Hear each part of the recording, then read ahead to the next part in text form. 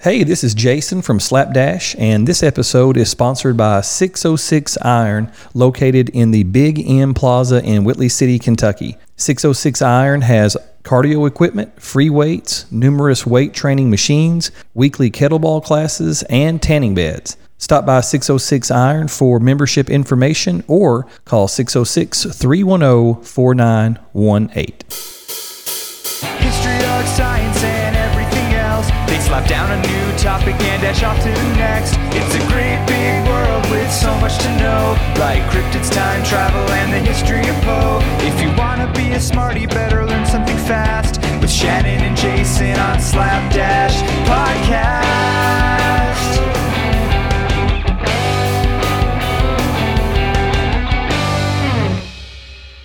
On today's episode, we are going to discuss the art of practice. Across from me is a man of many talents, one of which is typing. Shannon Deaton, how are you today? I'm doing well. How are you, man? I'm doing well.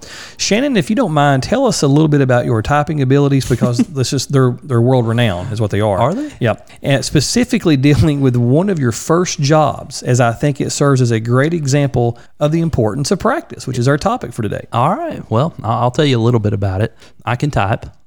You sure can. The fastest fingers in the West. I don't know. I can do somewhere between 120, 150 words a minute. I don't know what normal benchmarks are. That's pretty good. If that's okay. But yeah, one of my very first jobs out of college was working at a data entry place. And basically I would sit around all day. I'd have a headset on. I'd listen to some great podcasts. And if Slapdash was around, that'd been number one on your list. I'd be learning right? some things with Shannon and Jason if I could. But we would type all day, and basically I'd have something on the screen that the computer would try to read it first. I know we had an episode last week about AI, and that's basically what this is. It would sort of try to read a document. Maybe somebody sent something into Sprint or something, right, or some telephone company, and it would do the best it could, but the parts that it couldn't read would automatically come to us, and that we were just kind of seated at a huge length of desk, and there was probably about 10 of us, and it would pop up on the screen and it would say, okay, what does this word say? And I'd say, oh, that looks like the word the. Okay. And I would literally type that in. It might have like a smudge on it or something that prevented the OCR, I think it was called, from actually reading what was on there. But yeah, and then it would ask sentences, okay, type this paragraph up for me. It'd be like a customer complaint that had been transcribed from a phone call. Again, AI. Okay. But it wouldn't be perfect. It would kind of be in broken English, or in some cases it would be sort of gibberish, and I had to kind of read between the lines to really figure out, okay, what did it mean by the anteater wasn't working well today?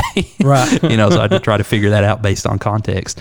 And then I would just type that up. But basically we were paid something called a piece rate. And that piece rate meant, however many pieces I could complete that day, my pay wage would be somehow calculated as part of that. So, if I wanted to make $7 an hour, $8 an hour, $15 an hour, I would have to produce so many different pieces of documents. I'd have to type those up. So needless to say, I got a lot of practice when I was doing that. I would spend 8 to 10 hours a day typing, and all through college, of course, we had to type a lot of papers. Sure. I think actually learned how to type around 4th grade is when that really started up. Yeah. We had a teacher who would cover our hands with felt. She had on the keyboards a piece of felt, and we would put our hands on the keyboard, and then she would cover them up so that we couldn't look. And then we would go through exercises and drills, and we probably do that an hour a day, 5 days a week. That's really cool. Yeah. It was fun, but it led me to believe in the importance of practice, which I think is the topic of today's episode. I agree with you. So practice is defined as, quote, to perform an activity or skill repeatedly or regularly in order to improve or maintain one's proficiency. And Shannon, we have some great examples of people putting in practice time to get better at whatever it is that they're in love with. It's an art. You just develop the art, and over time, you get better and better and better. Absolutely. But first, we're going to talk a little about something called the 10,000 hour rule. Have you ever heard of this? I have, just a little bit. Yeah. The 10,000 hour rule was first introduced by Professor Anders Ericsson, who studied expert performance in medicine, music, chess, and sports, focusing on extended, deliberate practice. Author Daniel Coyle also explored Ericsson's idea in the book The Talent Code, Greatness is Not Born, It's Grown. And there's a really cool example in this book where he talks about the Spartak Tennis Club. I don't know if you've ever heard of that. I don't know that one. It's just outside of Moscow. Oh, really? So Okay. yeah, so in Russia, very, very cold climate. Play a lot of tennis there? They play a lot of tennis there. One might imagine if this is a world-renowned tennis type of an area, right, that, you have these massive facilities and all that. And that's really just not the case at all. It's basically 2 courts. Okay. 2 tennis courts in a cold, old kind of a building. But the gentleman that runs that facility has produced more like world-ranked female tennis players than in any other place on the planet. Oh, really? And it's a really cold place. It's in the middle of nowhere. And so that goes to show a lot about practice, that how he runs his practices are very different than a lot of other tennis coaches. And so the odds that there would be that many world-renowned female tennis players in one small town, the odds are just astronomical that would just be due to chance, right? So something's going on there. So that tells you it's not necessarily just biological. Like these people in this area aren't just prone to be tennis players. Something is happening related to the practice. That's right. Okay. And so practice is the key. So we have several individuals that we're going to take a look at here. The first one we will look at is probably the most well-known, obviously one of the most well-known athletes, and maybe the most well-known that we'll discuss today. And it's a basketball player by the name of Michael Jordan. Michael who? Yeah, Michael Jordan. Jordan would practice 5 to 6 hours each day of the week in high school and college before exploding onto the scene in the NBA. That's phenomenal when you think about that. 5 to 6 hours while carrying a high school and or college course load. That means like every hour that he's available, basically. That's pretty much. And so I did a little bit of math on this. So I'll meet Michael in the middle. He said 5 to 6 hours a day. So I'm going to go 5.5 hours. All right. So 5.5 hours per day. That is 38.5 hours per week. So basically a full-time job. Yeah. That is 154 hours per month. Okay. That is 1,386 hours in 9 months. All right. And in 6 years, that is 8,316 hours. Now, the reason I said 9 months and not 12 was because that the season actually goes on for about 3 months. Right, the basketball He's actually season. playing. Right. Yeah. So he's still practicing, but not sort of the same. He's probably not practicing 5 to 6 hours a day because some of that's he's traveling and playing and those type of things. Right. So, but even just with the 5.5 hours a day for 9 months, that brings him to over 8,300 hours in 6 years. So by the time you actually do add in the games and so forth, he would have easily hit the 10,000 hour mark. Sure. And it's just kind of interesting because 6 years is sort of that year is the year that he just kind of blew up in college. And he became the 3rd overall, pick in the NBA draft, and then was NBA Rookie of the Year, and just went off. And another thing that's interesting, and you've probably heard of this before, that I want to say that it was in his 10th grade year. It's either 9th grade or 10th grade. Michael Jordan did not make his high school basketball team. Oh, yeah, I've heard that story. Yeah, he was not picked for his high school basketball team, Michael Jordan. So there were like 12 other people in a town that's better than Michael Jordan, like in 9th and 10th grade. Unbelievable. Yeah, and so he just consistently kept at it, kept practicing. And of course, it's not just the number of hours. Those are important, but it's not just that. It's actually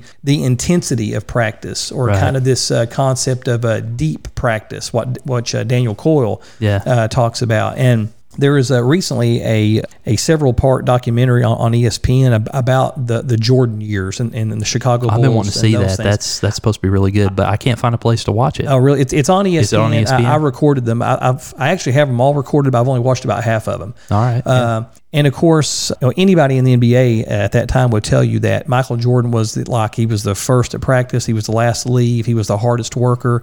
The practices were so intense, not that this makes it a good thing, but the practices were so intense that Jordan physically got into fights with his own teammates. That they were on 2 different occasions with 2 players. He literally punched them in the face. I hadn't heard that. Because they weren't living up to his expectations. Oh, no. Not that what he's not had even the coach. Done. He's just Not out there. officially. He's a player, but he has some stakes in the team. Yeah. And all the players will say that that they were scared of him because he meant business. And and then even on maybe the most famous basketball team ever, the '92 Dream Team, the Olympic team that was in Barcelona. Everyone says that probably the best game that no one ever watched was the first scrimmage of the Dream Team, where I think Magic Johnson was on one end, Michael Jordan was on the other. Oh my gosh, man. And to they go back said- in time and see that. Yeah, and they said that, it would go 8, 10, 12 possessions sometimes where nobody missed a shot, no matter where it was taken from. And it was played at such an unbelievably high level. And even on a team that I don't think anybody even got within 30 of them during the whole Olympics, they Can just you imagine destroyed. the other teams watching that scrimmage if they were allowed to? Just like, oh my God, what will we do? We need some AI. Yeah, And I don't mean Allen Iverson, I mean artificial intelligence. or the Monstars to show the up or something Monstars, from yeah. Space Jam. that you may have a chance of that. But even in those practices obviously it's the Olympics, but it was almost like a rock star mentality where, it was just a foregone conclusion. The Americans were just going to destroy everybody in the Olympics of basketball. And they did. Nobody got even close. But even though they were that good and they knew basically they were going to just destroy everyone, he was still so competitive in practices that it got heated. These were all future Hall of Fame basketball players, and even then he was at such a high level, intensely practicing. Wow. Yeah, so that's incredible. Michael Jordan. So who do you got? Well, this person that I have is probably not as well known globally, but he's well known in the circle that he resides in and lives in. His name is Felix Zemdegs, and Jason, he is a world-renowned Rubik's Cube solver. Did you know this was a thing? I did know it's a thing, and I bet he can solve it faster than I can. I think the fastest time I've ever had has been never have solved it. Never done. Nope. So I'm sure he'll beat me. Well, I actually bought a Rubik's Cube a few years ago and tried to set out on a journey to solve it, Right. just in general. And I think the first time I ever did so, it took like 35 minutes to figure really? it out. Yeah. So I went on and I bought what's called a Speed Cube, because apparently the actual Rubik's Cube brand, it's kind of crunchy. Like it's not made for speed. Like you really have to physically turn it to get it to move. Yeah. You remember that? Yeah, I do. Yeah. But yeah. Speed Cubes are made to It's sort stiff. of... It's sort of the original sort of It's stiff. very stiff. Yeah. It's rigid. It's hard to move. But the Speed Cubes, they actually move much quicker, And Felix Zemdegs is one of the best when it comes to solving. And I'll give you some of his numbers here in just a moment. But he is an Australian Rubik's Cube speed solver. He's the only speed cuber to ever win the World Cube Association's World Championship twice. So he's the only person to ever do that. He's 24 years old, which makes this even more incredible because he was a prodigy when it came to this particular field. And he actually shares a birthday with my youngest daughter, which is December 20th. So there you go. Bless him for that.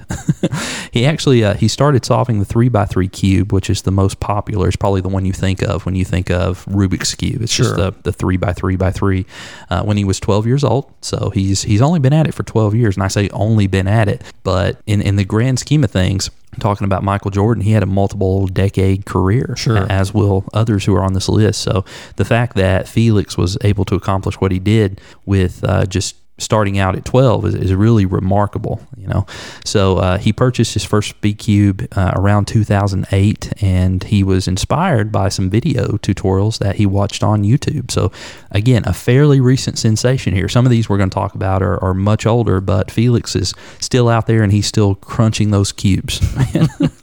But 1 year after he learned how to solve the cube, he won the 3x3 event at the first competition he attended in New Zealand with an average solve time of 13.7 seconds in the final round. So if you can imagine a Rubik's Cube just completely jumbled up, and 1 year after you first start learning how to solve it, you can solve it in an average time about 13 seconds. Oh my unbelievable. Gosh, that's crazy. Yeah.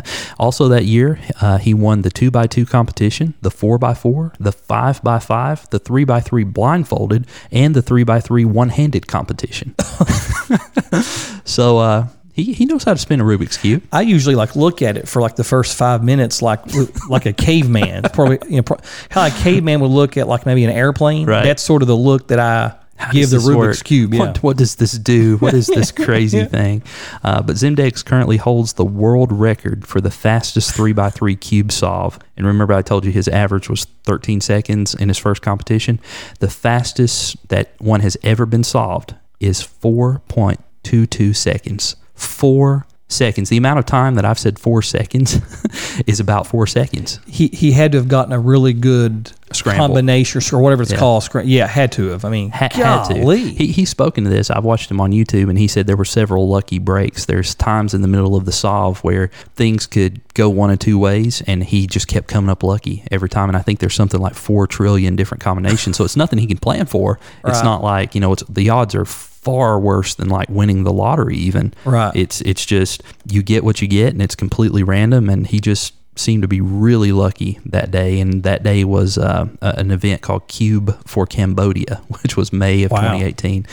Now, in terms of practice, Felix was able to solve the cube in less than 20 seconds within the first 4 months of practice, in less than 15 seconds in 9 months, and reached a sub 10 second average within 1 year of beginning to practice. Now, he did an interview with Red Bull a couple of years ago, and he mentioned that he has practiced 1 hour a day for the past 12 years, which means he has accumulated approximately 4,380 hours of intentional, focused practice, and at least double that if you count the number of competition solves he's performed. So, talking about that 10,000 rule, and he's worked on it over 12 years. But he's only about halfway there in terms of the actual solves, because he's one of these guys that whenever I read about him, and there's a couple others I have on this list that sort of are against the norm in a way, because they don't practice as much as you would think they needed to in order to perform at that level, and yet they're the best in the world. So it's interesting to think about the 10,000 hour rule. And, obviously that's, it's a case of like nature versus nurture. Sure. Like how much of this is people are innately born with an ability to do a skill, and how much of it is nurtured through hours and hours and hours of practice. Right. So sometimes you just have these oddball sort of people who are just born with the ability to turn a Rubik's Cube at a million miles an hour. That takes certain dexterity. It does. Yeah, so that's an interesting point. Yeah. So, Jason, who's up next on our list? Our next person obsessed with practice is Anthony Gatto. Gatto is an American juggler who holds 9 juggling world records, including 6 clubs, or I think what we call really like bowling pins, right? Oh, okay. I think they're called clubs. Yeah. But pins. So he juggled 6 pins for 7 minutes and 38 seconds. Oh, wow. That's just one of the 9 records. Gatto was on the Ellen DeGeneres Show, the Jay Leno Show, the Tonight Show, performed in Cirque du Soleil, and had his own show in Las Vegas for a number of years. Okay, yeah. So he's a juggling machine. He's a juggling machine, yeah. And so sort of like the gentleman you were talking about there with the Rubik's Cube. Oh, yeah, Felix.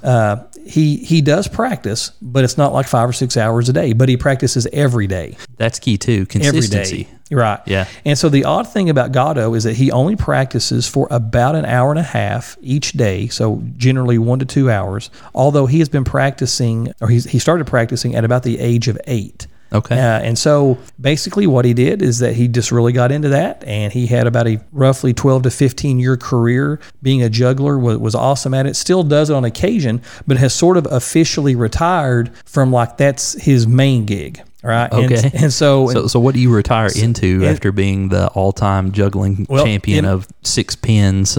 It makes common sense that he has a concrete company in Orlando, Florida. Well, of course he does. And that's what he does now. But you can still book him for events, so he still does that, but he just doesn't do it full time any longer. Oh man. I wonder if he has any concrete casts of things he juggles on occasion, just to impress people. Oh, that'd be awesome. Yeah. Just like, hey, come over here and then just kind of routinely starts doing it, right? That's pretty cool. Yeah, so Anthony Gatto, big time juggler. So who do you have next? Next up, I have Magnus Carlsen. And Jason, Magnus Carlsen is a Norwegian chess grandmaster who is the current world chess champion, world rapid chess champion, and world blitz chess champion. Have you ever heard that name before, Magnus Carlsen? I don't think so. It's one of those names that kind of commands respect, though. Right, Magnus. This is Mr. Carlsen. I mean, Magnus Carlsen. He first reached the top of the FIDE World Rankings, which is the international organization that sort of governs chess competitions, in 2010, and trails only Garry Kasparov in time spent as the highest rated player in the world. His peak classical rating of 2882 is the highest in history, and I went and looked at the actual ratings, and he's at the top, and I think the person right below him is like 50 to 100 points lower, and it just goes on and on, for like the top ranked 100 or so different chess champions. He was a chess prodigy, and at the age of 13, he achieved second place in the World Youth Chess Championship in 2002. He surpassed a rating of 2,800 at the age of 18 and reached number 1 in the FIDE World Rankings at age 19, becoming the youngest person ever to achieve those feats. So the guy's pretty good at chess. Apparently, he can play it quick. You know, he's king of the rapid chess. He's king of the world blitz, which I like to imagine is some chess football hybrid. It seems very just profound somehow, right? It does, yeah. So you can imagine that he must put in a lot of practice, right, in order to get to perform at this level. And it's been said that when Magnus is preparing for a tournament, he can spend up to 7 or 8 hours a day playing chess. So you talked about Michael Jordan playing basketball for 6 hours. Man, can you imagine sitting down and just steady playing chess for 8 hours a day? Sometimes the only opponent he could find who was up to his level was himself. So he would sit down and he would play both sides, like back and forth, of the table, right. Back and forth. And that's, to me, that seems very hard to do. You know, I like chess. I've played chess, but I've never been able to get into the mindset that I could play myself because I always know what I'm thinking. Right. I'll show my other self right here. Corner this guy. Hopefully he doesn't notice I'm thinking about this. And then on the other side of the table, it's he did remember. Oh, no. He figured me out. But yeah, during this time that Magnus is practicing, he doesn't go out. He doesn't party. He doesn't socialize. He avoids travel. He considers all of that to be a complete waste of time and energy. And he just spends 7 to 8 hours a day steady playing chess. So one source, when talking about Magnus, said, quote, "It's not about the hours you put in training. Hundreds of grandmaster chess players put the same, if not more hours than Carlsen does, and he makes them look like kids playing their first games. It's all about the intangibles, the things that can't be explained," end quote. And this is the other one I was talking about that kind of gives me pause a little bit, but I would say he does value practice. I mean, come on. 7 or 8 hours a day, that's not just a little bit. I think that's significant. pretty committed there. Yeah, he's into it. In a 2018 study by Chang and Lane, it was found that spending time studying chess and playing chess is necessary but not sufficient for achieving a very high level of chess performance. This is another one of those sort of contrary things that makes you think, all right, is it nature or is it nurture? Are some people born to move the rook to a certain square and be able to do that more fruitfully than others? But there were 2 mini studies that were conducted, and in the first, there was a young expert chess player who they followed around, and it was found that she spent very little time studying chess or engaging in other chess-related experiences, but nonetheless, she achieved an exceptional chess level. So she was one of these rare exceptions to the rule. And in the second study, 77 adult chess players were followed, and it was found that although time spent engaging in chess-related activities and playing chess correlated to high skill levels, intelligence had a much stronger correlation to skill and overall chess rating. So even more than the practice itself, how intelligent and how smart you were played more into your ranking than even those things. So I don't know. I think you can't go wrong by practicing, certainly. It can only help, right? It can only make you better. I think, too, there are some intangibles, apparently, that go into it, whether it be cognitive or biological, that just make some people stronger, faster, smarter in certain areas, and in certain skill sets. But, Jason, before we get into the next one, you want to take a quick break? Yeah, sounds great. Hey everyone, we're happy to announce that the podcast now has a merchandise store. Shannon, everyone loves hoodies and everyone loves coffee. Yeah, and you can pick up a nice Slapdash hoodie or a Slapdash mug and drink your next cup of joe right out of a Slapdash cup. We also have t-shirts and stickers. Yeah, we do. So come on by and log on to www.slapdashpod.com/store. That's www.slapdashpod.com/store.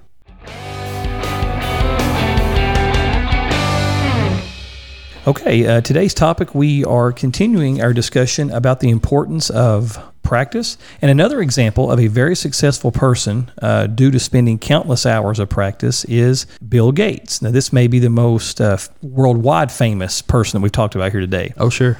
In Malcolm Gladwell's book, Outliers, I think you've read that, right, Shannon? Yeah, I love Malcolm Gladwell. So in Gladwell's book, he discusses that as a young child, Gates had access to a high school in 1960, or a high school computer in 1968, and spent thousands and thousands of hours programming on it. And not just your average kid in 1968 had access to a computer. Not everybody, no. No, and in the book Outliers, Gladwell mentions several people that met the 10,000 hour rule that we had talked about earlier. That topic is mentioned several times throughout the book. Yeah. Another group that he mentions are the Beatles, which I thought was kind of interesting. Oh, that's a cool parallel. Yeah, and so he talks about... So a lot of practice there, or... Yeah, so he talks about that the Beatles, I forgot, played like, I want to say 1,200 times in Hamburg, Germany, before they ever really made it big in England, which I really never knew that. And so he talked about all the hours of the events and the practice. And you'd have to play like 4 gigs a day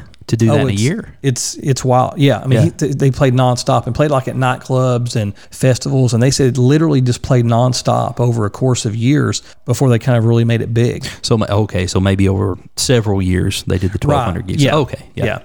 And so Gladwell keeps emphasizing this 10,000 hour rule, but one of the best examples is Bill Gates. And so in an interview, Gates just basically says, I literally would just sit on this computer and tinker with it for just hours and hours and hours. Probably just a bored kid. Yeah. Paid off for him. Sure. Right. I mean, I think he's done some things. I think Microsoft has probably made a nickel or two. They appreciate him. Yeah, I would imagine. So Gates, in the interview, they had discussed this 10,000 hour rule with him, and he was a proponent of it. He said, I certainly think all of the countless hours I spent programming this computer at a young age in the 60s obviously kind of laid the groundwork and helped to kind of shape my understanding of things to come. Sure. And maybe, what questions to ask and how to go about solving things. Right. And so that's another example. Yeah. Oh, that's a good one. So, Jason, I think our last example here is a violinist named Jaska Heifetz. Have you ever heard that name before? Good name. Yeah. Oh, it's a wonderful name. So, Jaska Heifetz was a Russian-American violinist, and many consider him to be the greatest violinist of all time, second only to Jason Creekmore. I've heard your concertos, man. Wonderful. Just beautiful stuff. It's pretty good. The people on Williamsburg Street just lined up at the road, and I just bring tears to their eyes. I'm sure. Yeah. And then they throw rocks. Yeah. So Jaska Heifetz was born on February 2nd, 1901, and passed away on December 10th, 1987 at age 86. But at the age of 4, Jaska started violin lessons, and he was a child prodigy. You've heard that word a lot on this particular episode, making his public debut at age 7. He practiced for about 3 years, learned the violin, and then went straight into performing. So, pretty talented guy. Here are a few quotes that I thought were wonderful and go such a long way toward describing how good this guy actually was. Some of these are from his contemporaries, the people who were around at the time and maybe even competitors in some way, but they respected him. Fritz Kreisler, another leading violinist of the 20th century, said after he heard Heifetz's debut, quote, "We might as well take our fiddles and break them across our knees," end quote. So they kind of gave up. That's pretty blunt to the point. Yeah, that'd be like some of the folks on the Dream Team saying, you know what, let's just break our knees because we're done. Michael Jordan, man. We're not beating this guy. He's pretty good. Yeah. George Bernard Shaw wrote to Heifetz after his London debut at age 19, and this is probably my favorite quote ever. This is what George Bernard Shaw said in a letter to Heifetz, quote, "If you provoke a jealous God by playing with such superhuman perfection, you will die young. I earnestly advise you to play something badly every night before going to bed instead of saying your prayers. No mortal should presume to play so faultlessly," end quote. Have you ever met one of your heroes and wrote a letter like that? Like, man, that was tremendous. And you know, no mortal should aspire to be that good. So just to make sure you don't get struck down where you stand, you need to try to do poorly next time. You just need to stink it up every once in a while, right? Yeah. So when Jaska performed at Carnegie Hall in 1917, Misha Elman, who was a piano player, was in the audience, and he asked, "Do you think it's hot in here?" And the pianist sitting next to him replied, "Not for a pianist." So I think he was just imagining all these violinists sitting there and thinking about breaking their violins because, man, this guy, he's just so good. And you might wonder, well, how many hours does a person like this spend practicing? Because that's what we're talking about, the art of practice, and how much did it add to any innate talent or ability he might have had?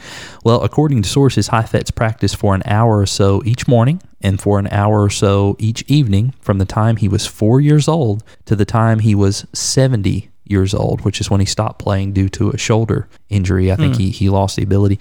And I did some calculations there to figure out exactly, well, how many hours did he get in within that amount of time? And it comes to about 48,910 hours of practice throughout his lifetime, not including actual performances. So if we want to say the 10,000 hour rule makes you a master, I would argue this guy is the grand master of masters. Oh, yeah. I mean, almost 50,000 hours. That's a lot of time spent playing the violin. And in fact, if you sort of distill that down, that's 5 solid years of practice. Jason, that would be like if I stopped this podcast right now and we sat around and solved a Rubik's Cube or tossed a football for 5 years straight, nonstop. Around the clock. Around the clock, 24 time. hours, 7 days a week. 5 solid years is the amount of time this man put into practicing the fiddle, as we call it here in Kentucky. Wow.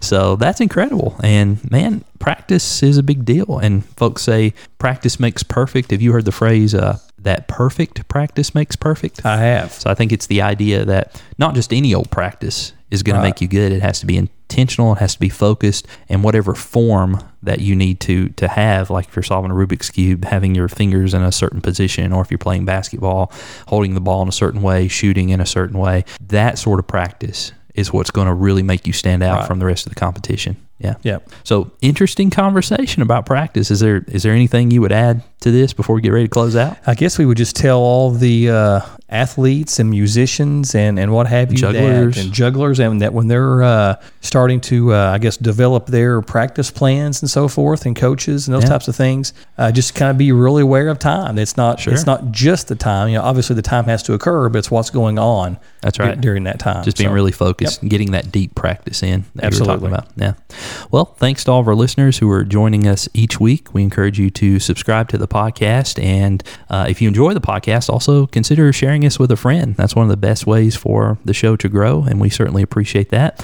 Also, consider following us on social media. You can find us on Facebook, Twitter, and Instagram with the handle @slapdashpod. We release new episodes on Mondays and Thursdays in history, art, science, and everything else. Go practice, and we'll catch you in the next episode. I'm going to go play a fiddle. Let's do it.